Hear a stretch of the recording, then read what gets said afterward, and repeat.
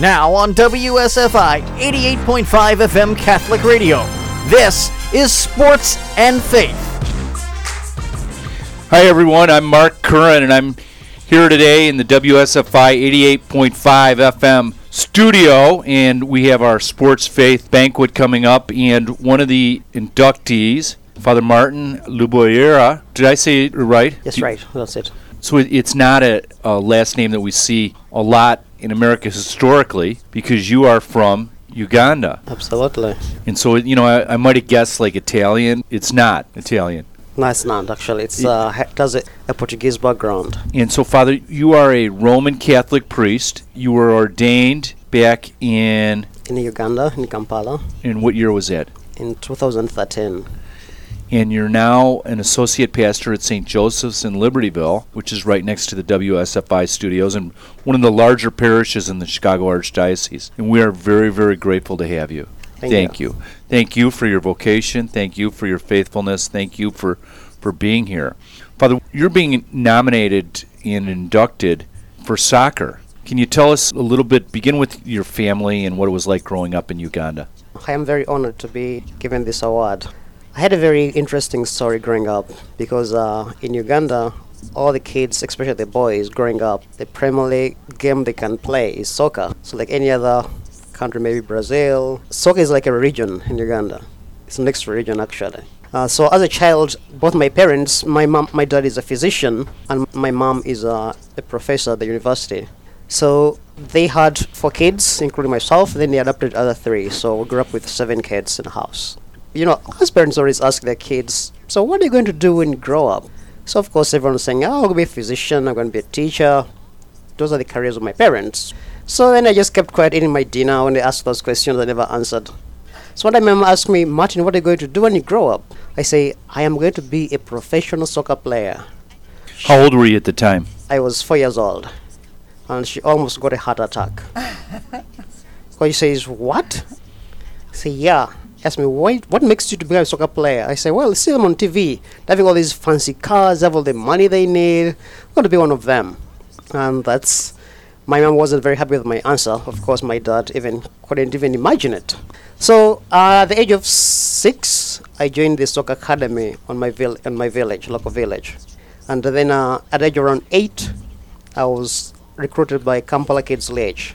Now this is like the junior academy for the national team. And then I joined my soccer life. It began. So you don't just join those teams, though. You have to be of a very high caliber player to be able to be part of that. Oh, of course, yeah. There's a lot of competition to be recruited by them. Yeah. So they come to you. You don't go to them. Right. So you already have the skill set, the talent to play soccer potentially professionally, or they wouldn't have let you in the academy. No way. They have to know that you are special. Yeah. And then you have the talent they are looking for. Then because these are always very limited numbers of openings on the team. So if they come to you, it means they have identified something in you that they are looking for. So that's how it was. At the age of 8, I joined this Kampala Kids Village, and I was on my way to attaining my dream. It was until during this time I traveled around the world, played in Europe, in Asia, in South America, and I spent some time like 6 months in Barcelona in their soccer academy. This was when I was 12. 13, that's when I was signing my first contract as a junior contract. So that's pretty exciting to be a young man or a young boy and to be seeing the whole world and staying in hotels and traveling with some friends and what have you. Was it an exciting period? It was a very exciting period, especially, you get caught into this moment whereby you become the center of attention, Yeah. And were you a person of status because you're a soccer player? Kind of like over here, athletes are like rock stars. There's almost a form of idolatry towards them. It's like, oh, there they are. So I assume that was the case for you over there as well. Absolutely. It was a kind of a moment whereby everyone looks up to you in the country because you wake up in the morning, you're on the front page of the newspapers. Yeah. Even if you don't know what they're talking about you, if it's true or not. Yeah. Then, was your family fairly well-to-do over there, being a doctor and a teacher? Yeah, I can say middle income family. Yeah. So yeah. So middle income over there means a lot less than it does over here, I assume. Oh, way less, yeah. Yeah. Yeah. It means that my parents had enough money to take us through college, Yeah. to provide meals for us. Yeah, and what were meals like typically? Typically can be like a plantain, beef stew, Yeah. sweet potatoes, yams, Yeah. a lot of grains. And But fish. not over here, the middle class family might be eating steaks and stuff. Oh yeah, here I think middle class, you can't even imagine it. When they call it middle Yeah. class, you must be the billionaire back there, so. Yeah. Okay, so you're taking us through your early, almost your teen years as a soccer player, and then what happens? So what happens, at the age of 12, my cousin was recruited into the team also. And he's His name is Ivan. Ivan. So Ivan was recruited into the team, so I was so happy to play alongside with him. So then what happened, actually, it was a tragedy, but it was really good because the guy who used to play that number was broken. His leg was broken. And then the alternative was to look for Ivan. He had to be the second backup. Then from that moment, then he became his number. So it was fun traveling with him, doing things with him. We were the closest and best friends. And so when I was 13, we were playing against a team from Nairobi in Kenya. This was in Uganda. So I was playing with my cousin Ivan alongside. Because he was playing number 9, I was playing number 10. So we're all strikers or forward, as you call it here. And during the game, like 30 minutes within the game, he was struck by lightning and died in front of me. Who was struck by lightning? My cousin Ivan. Oh my gosh. So yeah, that's what the moment whereby, so I know something happened because even if I was young, we had these white new uniforms, Yeah. but there was like a big thunder, then lightning came. You know, when thunder comes, everyone falls on their faces. So when he get up after the thunder, he wasn't getting up. I looked at him, his uniform was all black, burnt. I realized something wasn't right. So when So did the lightning probably hit his spikes or something, right? And then shot up through? yes, Because does lightning hit a person direct? I don't know if that's. I think it has to hit the metal first, It- or a tree or something. I think it's like his through his shoes. Yeah. Then I'll struck. Right. Yeah. So Wow. that's how it was, and it was a moment of unbelievable moment anyway. Wow. The ambulance came, picked him out from the field, took him to the hospital, but I knew he's dead. But then the coach was telling us, "Oh, he's your." Was he dead right away, or did he struggle for a bit? I saw him struggling. a You saw him bit, yeah, struggling. until the paramedics came in, took him away into the ambulance. So why didn't they call the game when they saw lightning in the sky? Or why wasn't there a warning in advance where they sound a horn? Well, the carrier wasn't yet advanced to that moment, or knowing that okay, it's going to strike, thunder is coming. So what year is this? This was like in 1997. So we had all that stuff by 1997 and long before. So you're just a much less developed country. Oh yeah, it is. So that's why they don't have that. No. Was there any? Could you see lightning in the sky prior to the lightning that hit your cousin? We knew it was going to rain, but we didn't think it's Yeah. going to. So that was like the first strike that got really close. Oh yeah. We knew it was raining. We had the thunder, but then we were playing. We didn't think it's going to be dangerous. So what happens then? I imagine that had a big impact on you. Yes, that was the moment which really brought my life into question. What I'm doing, because after when it was taken away, the game went on. Of course, I didn't have the courage to play. Then I was substituted. I moved out of the game. Another guy came in. Then at the end of the day, after the game, Yeah, I wouldn't say you didn't have the courage. It's just that you were grieving and you're reflective on what was going on. You couldn't give your attention to it. all my mind was on him and Right, what he's going through. So at the end of the game, then the coach tells us that Ivan is dead. So then, Oh my gosh. it was a moment of mourning. The whole team was sad. The whole country was mourning. Wow. So then, but what is interesting is that Ivan's mom, she was a very spiritual woman. I used to call her a saint. And she went to the church every day, said her rosary every day, So what was very painful is that the day we buried Ivan, we didn't have a priest. All the priests in the diocese had gone on a retreat, so no one had to do the funeral mass. And Ivan's mom was crying, "My son is buried without mass."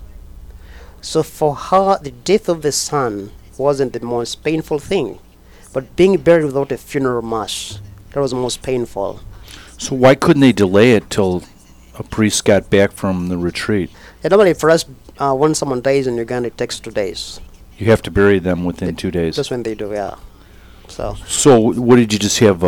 What type of ceremony did you have? So they had like a catechist to lead a prayer service. Yeah.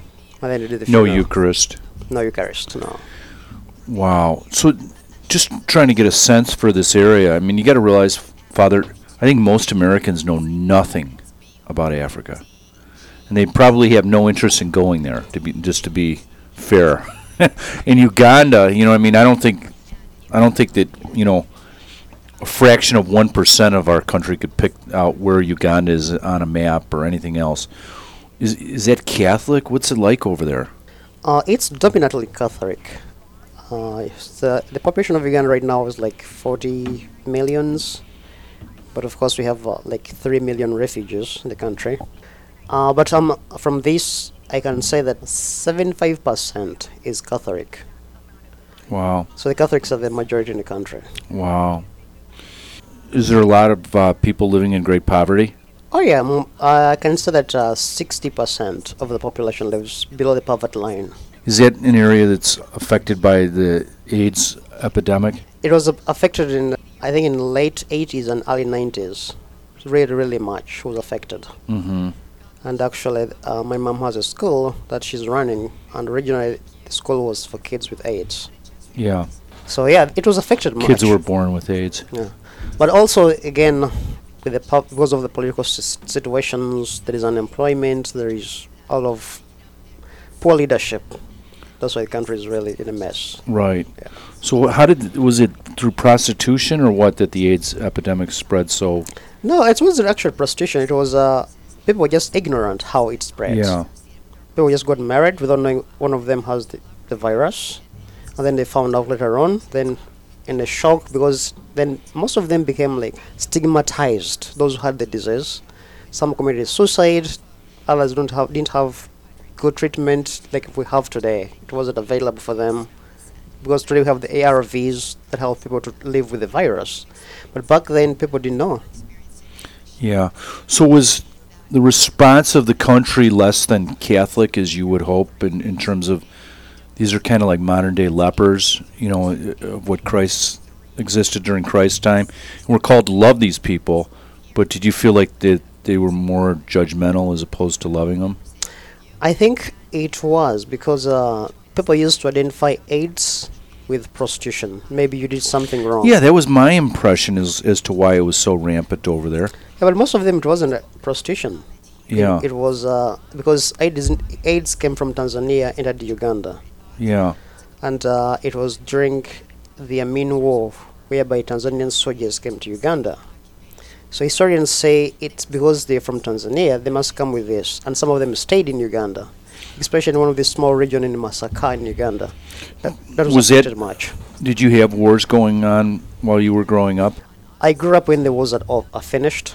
Yeah. But before that, in the 60s, 70s, 80s, they're all wars. Yeah. Yeah. So, Father, let's go back. Your cousins died. You are a member of this elite national soccer team. Your future appears as though the sky's the limit as far as playing soccer. You could be the equivalent of a Tom Petty or a Bruce Springsteen over there. Those are big rock and roll stars in America. And you have that kind of fame and everything. But what happens? What happens after the funeral of my cousin? It took me like 3 months to go up to play soccer again, to get the courage to go back and play again. But every time I went back, I had all these nightmares and memories. So soccer wasn't fun anymore, but it was kind of a torture. Wow. So it was then, but every time I went to bed to sleep, I could hear my aunt crying. My son is buried without mass. My son is buried without mass. So those that kept on coming back in my mind all the time. And then I woke up in the morning, get to my parents' mom and dad. I have decided I'm going to become a priest. And I said yes. I think my dad. How old are you? I was 14. My dad got a heart attack when he heard that. He told me, "No one is a priest in your family." So I told him, "Well, I'm going to be the first one then." And one thing I remember he telling me, said, "I'm going to pray for you that they kick you out." Wow. So because when I told him, Was it a class thing for that it was typically lower class people over there became priests? no, it wasn't really a lower class thing. It was something very good. But if my dad in his mind, his son should be like him. Yeah. Should be a doctor like him. Yeah. Were you raised in a very Catholic home? Yeah, I was very Catholic. We went to masses every Sunday. We said our night prayers every day together, Yeah. and morning prayers together. Yeah. Yeah, it was very Catholic, practicing Catholic. Right. Very well, yeah. And where did you fall? You said there were 7 kids, 4 birth and 3 adopted. I am the second last. So you're at the end. Yeah. And were there boys ahead of you as well? One One boy? boy, yes. Others are girls. So Okay. only 2 boys. So the 2 boys, Dad has big hopes for the boys. They're going to be like him and successful and successful in the economic sphere. Had your parents adjusted to the idea of you playing soccer at that point? They thought you were going to be a soccer star? Yeah, I think my mom had, and she had begun liking it. Yeah. My dad didn't still accept it. Yeah. But I think he only allowed me because my mom loved it. So Yeah. yeah. So moving ahead, you tell them you're going to be a priest. What happens? So when I tell my parents I'm going to be a priest, my dad says absolutely not. So at least for soccer, he didn't tell me that, but he says no, you can't become a priest. I say why? You can become whatever you want to become. He said you can't become a priest. And of course his reason was no one is a priest in your family, but I knew that's an excuse. I said, well, I'm going to be the first one. So I went to the church, our parish. I talked to the priest. I told him I can become a priest. The priest told me, oh, by the way, I was going to the seminar right now, and they're doing interviews. If you want, I can take you right now. I said, sure, why not? So I go to this seminary, I do the interviews, we come back home, and I didn't tell my parents that I did the interview. They had no clue that I went to the interviews. And even me, I forgot about it. So on Christmas, so normally like the post office in Uganda is not very good. So normally get our mails either from your parish or the place of work, but not in your homes. So like here when you have announcements end of Mass, normally what they do, they used to read those of mails in the parish office. So and so have the mails. So my mom and my dad always receive their mails at their workplace, not at the church. So on Christmas, after Mass, Christmas vigil, they read those of mails, and my parents' name is read. Say, what's going on? So after Mass, then they go to the office, pick up the mail. So I'm just sitting back in the car. They open it, and it's my admission to the seminary. My dad reads it, sends it to my mom. My mom reads it. They keep quiet, but we're going back home. Then my mom asked me, Martin, can I ask you a question? I said, yes. Did you go and take an interview in the seminary? I said, oh yeah, I did. She told me, and when will you think of telling us? I said, oh, I forgot about it.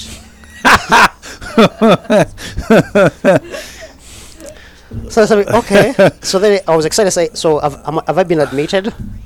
So they all kept quiet. Then my mom said, yes, you have an admission here. Then I was so excited. And my dad right away said, I hope and pray they kick you out. Did your mom want you to be a priest? No, but she was already supporting me, whatever I wanted to be. Yeah. Yeah. Wow. So when you said, oh, I forgot, was it really the case that you didn't want to hear their reaction? No, actually, after doing the interview, the whole thing, it was a holiday, and my friends coming and families, I forgot about it. Yeah. So how old are you now? 14 still? I was 14. Yeah. And when does seminary begin? The seminary now opens in January. And so you go to seminary. within a month. And what city is the seminary in? The seminary is in it's outside Kampala. So it's like maybe like 20 miles from Kampala. Okay. And that's where is this minor seminary? Yeah, it's minor seminary. And so tell us what that's like. It's like all boys, secondary school, I mean high school boys. Yeah. And they range from 410 to 710 because it's a whole high school. And so it was good, like it's normal seminary. Wake up in the morning at 5 in the morning. We take shower, go to the chapel. We call it chapel, which was our church. We do morning prayers. There's meditation for 30 minutes. Then there is mass. Then breakfast. Then regular classes begin: physics, chemistry, biology, Latin, Bible, all the different classes. Classes end at 5 p.m. So, but in between, have lunch at 1. Then I talk about classes.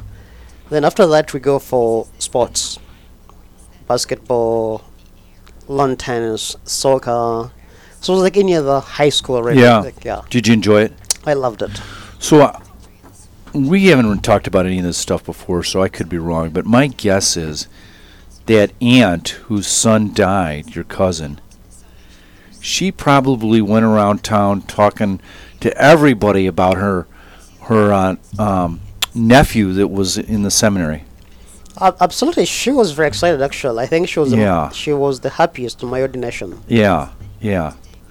So and she bragged about you everywhere, I'm sure. Did your parents come around? Oh yeah, yeah. How long? So my mom, she was okay afterwards. Well, after high school seminary, then I went to the college seminary. So let me ask you a question about that. Yes. How many people of your minor seminary went to the college seminary? From our class, Yeah. graduating class, we graduated when we were 65. Like 35 went to 35 went, so that's half. That's pretty good. Well, Over in this country, it's like it's been like 1%. You know. oh yeah, and I think Yeah. a lot of them went. Even when we had these seminaries like Quigley. Yes, Quigley, exactly. Quigley North and South and St. Joseph's. None of these people all got the free Catholic high school, and then they didn't go to seminary. So go go ahead and tell us what it's like, as far as the major seminary. So the major seminary is mainly a philosophicum. It's like it's a college, Mm-hmm. and we do philosophy classes, and on top of that, you have to do something else. So I was doing physics and philosophy Mm-hmm. in college.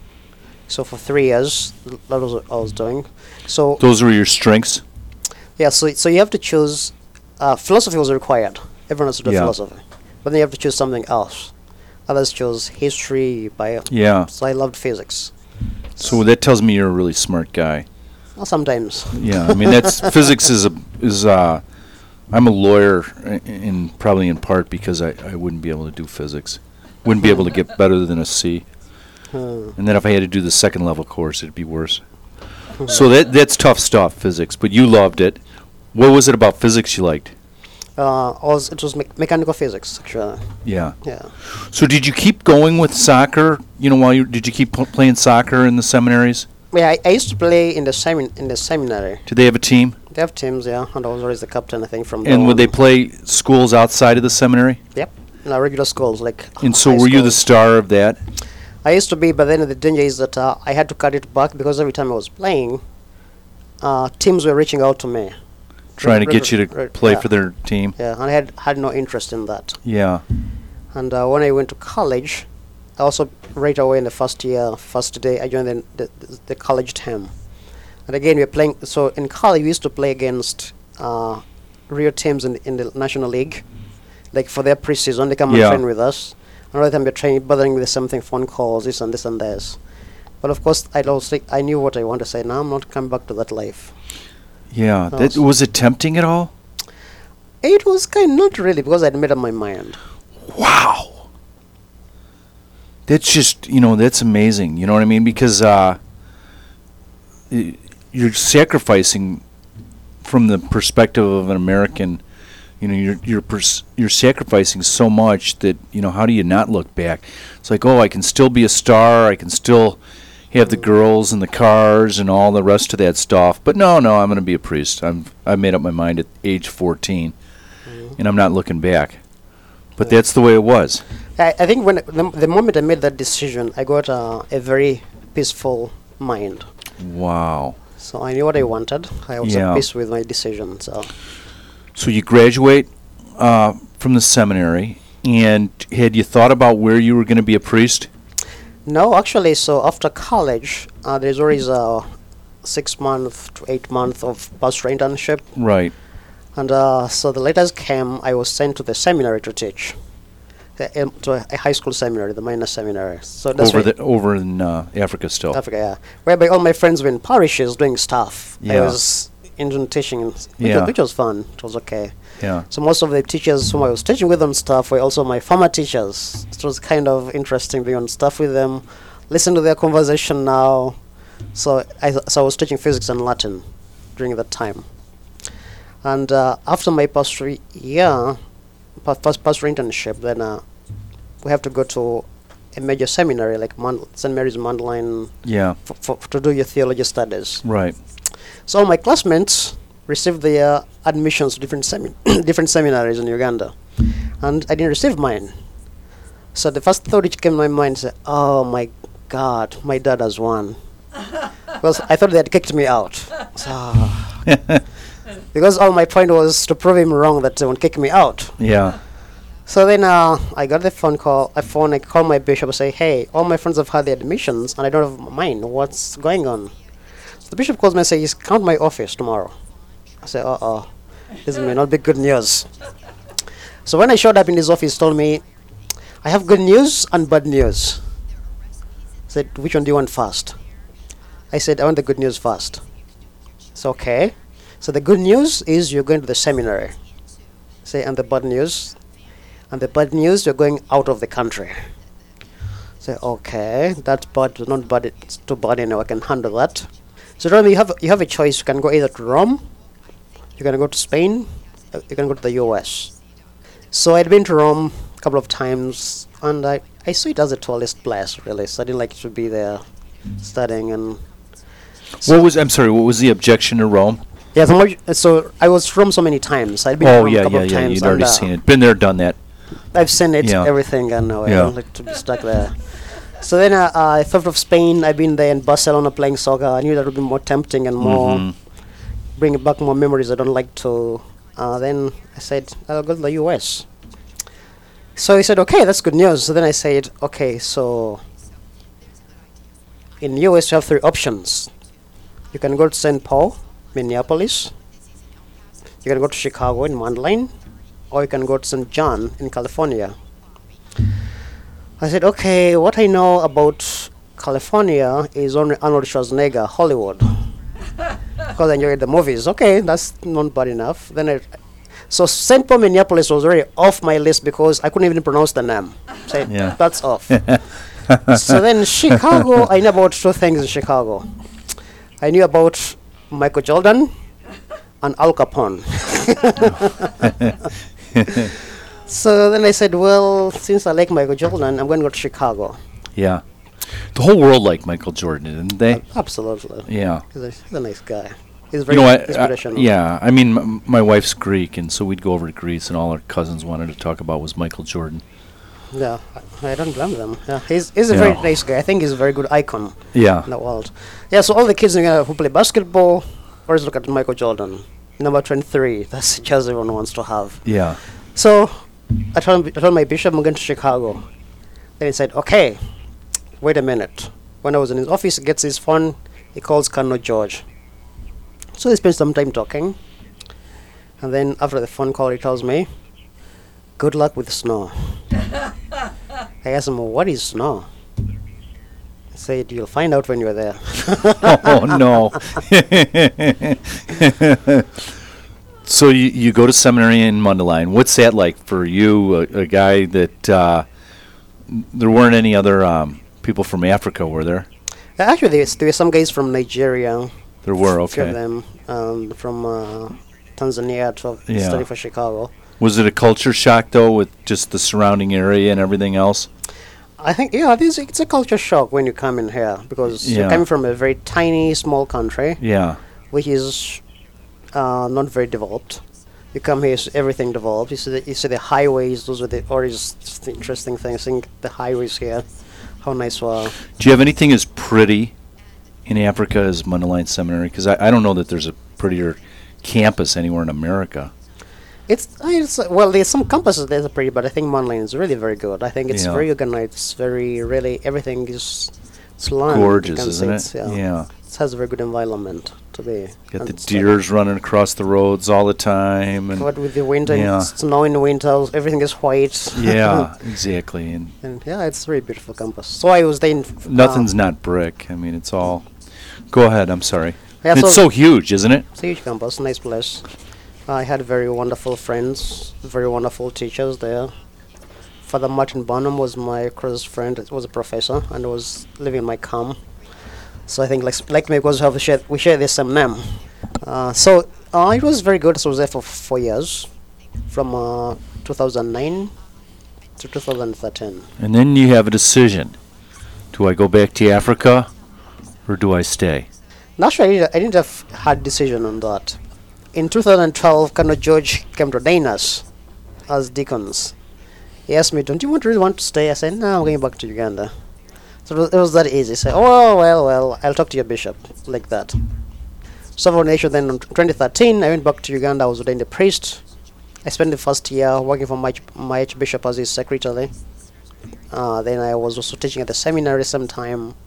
And I was also the director of interreligious dialogue and ecumenism in the diocese. Had all things to toss around. It was giving you a lot of responsibilities. Oh yeah, so which was good because it put me to work, give me exposure to different offices and different pastoral activities. So then the following year, 2014, my bishop sent me back to study, finish my STL Mundelein. Then I went along, I did my master's at Loyola. Then thus I ended up in St. Joe's. Father Trout inviting me to St. Joe's. And so, at what point did you decide you're not going back to Africa? You're staying here. I think I'll go back to Africa. I'm staying here because I like St. Joe's. Father Trout invited me, and So you still might go back to Africa. yes, I will. Okay, yeah, you yeah. will. I will, yeah. Okay, and we're going to be so sad, but your mom will be so happy. Oh, I don't think so. I think she's happy because I'm here. Oh, does she like coming over here to see you? She doesn't No. come, but I think one day she Yeah. will. I think the reason why she's happy, when I was ordained in Uganda, Yeah, I was so busy. I didn't have time to see her. yeah. Sometimes she's call me maybe at 8 a.m. in the morning. I'm already gone for the day. I come back at midnight. I can call her back. She's already asleep. But when I'm here, I call her every week. So she says, at least I hear from you when you were there. Yeah. And so where are your parents at now on the fact that you're a priest? Oh, they're fine with it. They're very happy with it. Yeah. Does your dad realize that you may be able to help him get to heaven? Well, the day before I was ordained a priest, he came and asked me, "Do you really want to become a priest?" I said, "Yes." Yeah, Then he said, "Then you have my blessing." that's wonderful. So it took him that long, but Yeah. then he accepted. Isn't it so important to have for a boy to have their dad's approval? I think it's good because the Bible tells us very clear our blessings begin from our parents. Yeah, God blesses us first through our parents. right. So, Father, before we began today, we were talking about, the fact that you were an early vocation, age 14, and how few vocations there are in America. And we were discussing the fact that most of the priests that are coming out of Mundelein Seminary right now are not American born. What's going on, that, in your opinion, having been here for a number of years now, why Americans aren't becoming priests? From what I've observed is goes back to our culture, American culture. And American culture, I think very few people can say that God is a priority in their lives. And if God is not a priority in your life, you don't even think about God most of the time. But if God was a priority, you make your priorities very right. You know that, okay, God loves me, then you're always available to God. And then you can hear God's voice and God's calling you. But our culture, I think, we put material stuff ahead of everything. So I need to get a good job, good money, pay off my loan, pay off my mortgage. So those are priorities. Take care of the material stuff. So in that situation, I don't think parents are going to encourage their kids to become priests, because the kids grow up not seeing it from their homes. So who's want to be a priest? So you realize that that's the main thing I see, that the culture has to change. Yeah, Cardinal Dolan said that we only have a vocation crisis because we have a family crisis. And he said if we had strong Catholic families, the seminaries would be overflowing. But we don't have strong Catholic families. I mean, most Catholics, just like most other Americans, marriages are ending in divorce. Now it's up to about 46% of all children are born out of wedlock in America. Beyond that, even when there is a marriage, I mean, how many times does the family's life center around Christ and the faith? Very rare, right? It's very rare. What you realize that when the parents are having everything okay, I can say okay in the sense that we don't have any crisis, so their life is they settle for what they have. So they don't really feel challenged that, what is God asking me? So I always think about God maybe when a crisis hits. Think of what happened in September 11th. I think the churches were failed. I was reading the book about that. Churches were failed again. The primary thing we must realize that... it lasted a few months, huh? 9/11 and everybody's going to church, and then, by 2002, they're not going. So that's why worries wait for those crises. But I think the problem we realize that even when kids are growing up in home, they don't see God as a priority, and they don't see good spiritual models in their families and homes, or even in their communities. So apart from the sexual crisis and this kind of hard, that has just made it worse. But you can see that this has been lacking, that our society wasn't making God the priority. Yeah. And if God's not the priority, you're going to expect your kids to become priests from nowhere. Right. Is abortion a big thing over in Africa? It's not a big thing because it's illegal. And it's illegal. It's illegal, but even not being a law, it's illegal. People know that it's life. People know life belongs to God. So not too many people get abortions. No. Whereas over here, African American communities, 3 out of 5 pregnancies end in abortion, and the larger population's not that much better. I mean, it's better, but it's not a ton. So abortion is always the answer over here, and I think you're right that we do it for selfish reasons, that this is going to cost me economically, or I'll have to put some plans on hold. They don't think that way over there, huh? No, it's because I think it goes back to the whole idea, the ethos of the community. In Africa, particularly in Uganda, our societies are still really communities. What happens in your house, and I'm part of it. What happens in your life, I'm part of it. And so that's like the Catholic ideal, that we live in community, right? That's what it's supposed to be. Right. So America, they talk about rugged individualism, and that people pull themselves up by the bootstraps. Everybody else is irrelevant, and you do things on your own. But that's not Catholic. Catholic, we're called to live in community and be responsible for each other to some level. Absolutely, because God saves us as a community. Mm-hmm. And then individual relationships come in. But first is as a community. It first builds. You see what Jesus does. He first begins to build a community, brings them together, and teaches them the importance of the community is service. Yes. So then you can work on your spiritual growth, but also the first thing is going to be the priority is the community. Do you feel as though hearts are harder in America than they are over in Africa? One over another thing it is, because they've been conditioned to think that way. Yeah. They've been conditioned to think that's the norm, that's the tradition, and everything you're going to do has to go first, myself first. Yes. I think of myself first, my family first, it's always me first tendency. But then you don't ask yourself, what do you really need? Right. You always ask what I want, not what you really need. Yes. So, Father, something that I think that you could speak to. So you were this national soccer star at age 13, and at age 14 you're deciding to go into the priesthood and to take a vow of celibacy for the rest of your life.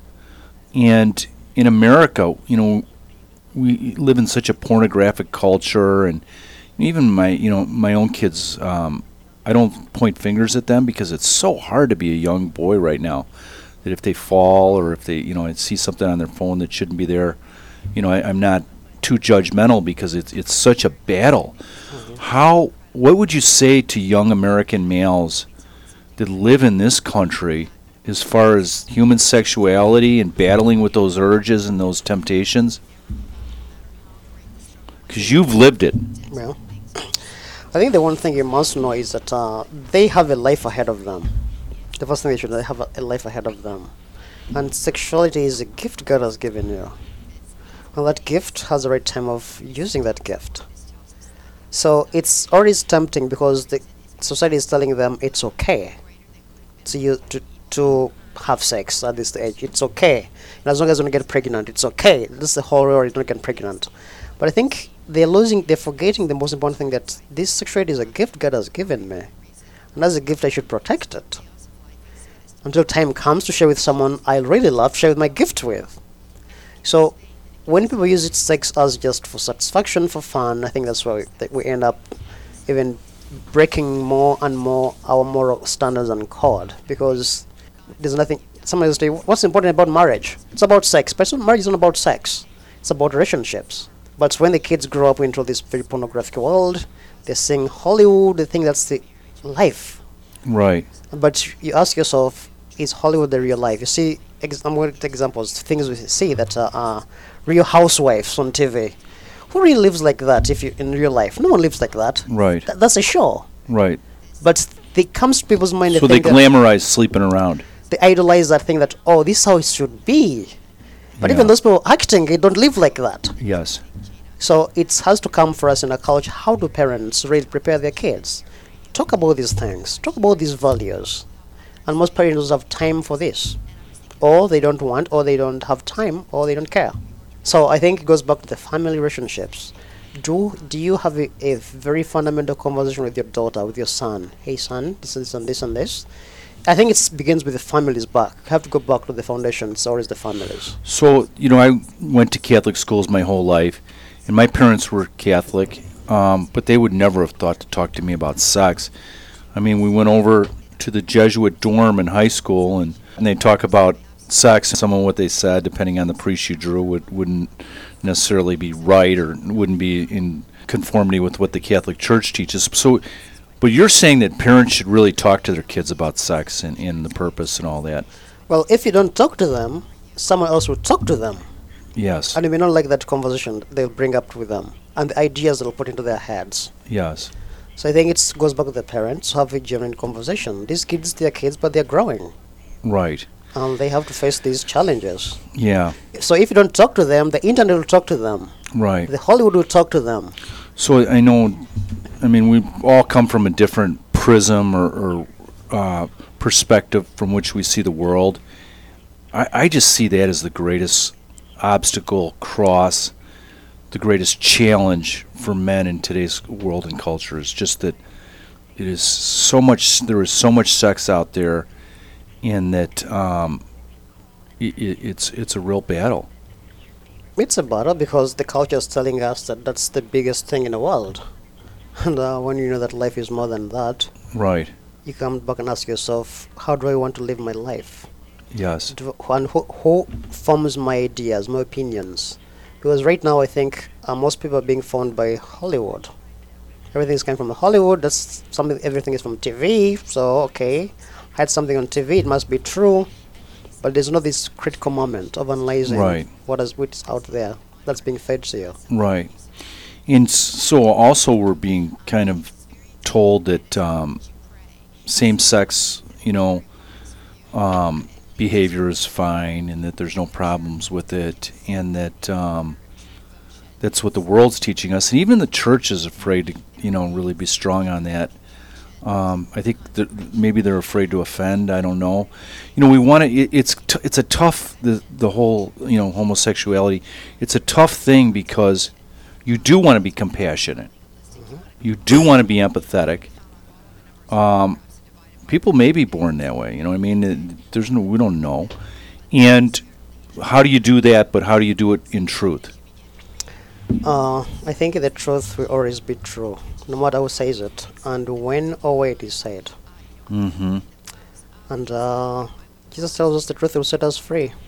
Yes, amen. And the problem is that we are afraid so much now to be identified as maybe not welcoming, or you're not sensitive, you're not. But St. Paul tells us that we should help our brothers and sisters in a kind way. He said, but help them.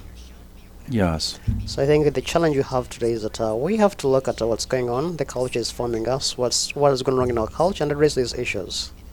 And just because we forget who we are doesn't mean we don't know who we are.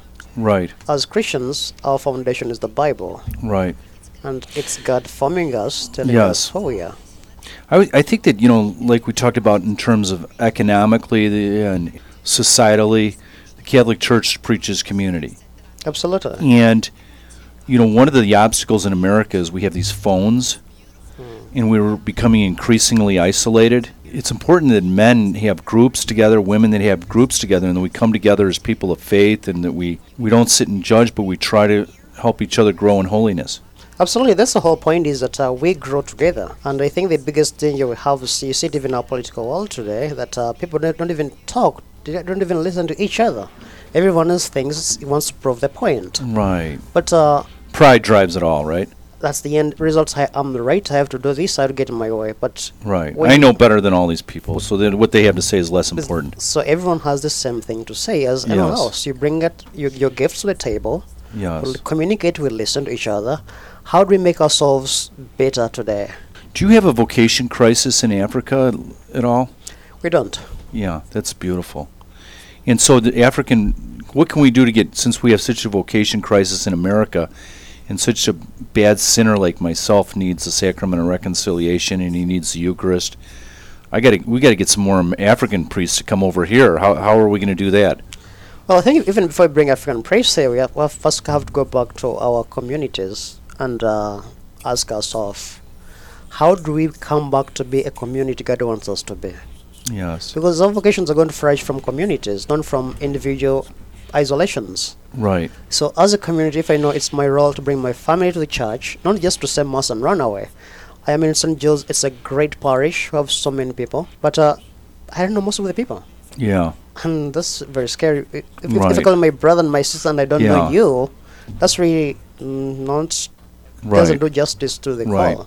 And as much as I'd like to have you stay here, I'm sure the fact that you're a strong male that was a big star athlete and what have you, that when little boys see you and they see that you're a priest, they think, wow, must be something cool about being a priest. This guy, he could have been like the soccer player that I want to be, or what have you, and he chose that. And so that's a big sell over in Africa when they see you and they know your story. Absolutely. And when I talk to the kids, even here in our school or in our towns, I tell them what I try to represent is what life is all about. Life is not about what you take in, is what you give out. Yes. Do you intend to get back to soccer and coaching at all when you get back over there at some point? At some point I will. As for now, I am helping to coach 8th graders in St. Joe's. So last year I began, and You were their soccer coach? yes, they did great. Actually, they won the championship game. Wow. So That is I love awesome. it, so. So do you follow the World Cup and all that? I do, yes, I do. Actually, sometimes it's more fun looking at some of the players Yeah. when I know them. Plus, Yeah. I know that guy. I knew that guy. Yeah. So Do you watch it at home, or do you go to a tavern where they're wearing the shirts and carrying the flags and stuff, or what do you do? no, I always watch in the house with Father Trout. He loves Yeah. soccer. So He's a soccer fan too. Ireland's not that great in soccer though. well, they're trying their best. Yeah. Exactly. So, Father, I just want to wrap it up, but it has been such an honor and a blessing to have you. You are a true inspiration. You are a gift from God to St. Joseph's and into the WSFI community, and we're so honored to have you as an inductee into the Sports Faith Hall of Fame. Thank you for your vocation. I bet you your aunt has your picture in a prominent place in her house back in Africa. So, Father, would you mind closing us in a blessing? Sure, I'll just thank God for this morning, thanking us for the so many gifts He has given us, and also open up our hearts to God's calling. And we may be able to say, "Here I am, I come to do your will." We ask for the blessings today and always in our families, especially those who are struggling. We ask for God's blessing and peace among them. In the name of the Father, and of the Son, and of the Holy Spirit. Amen.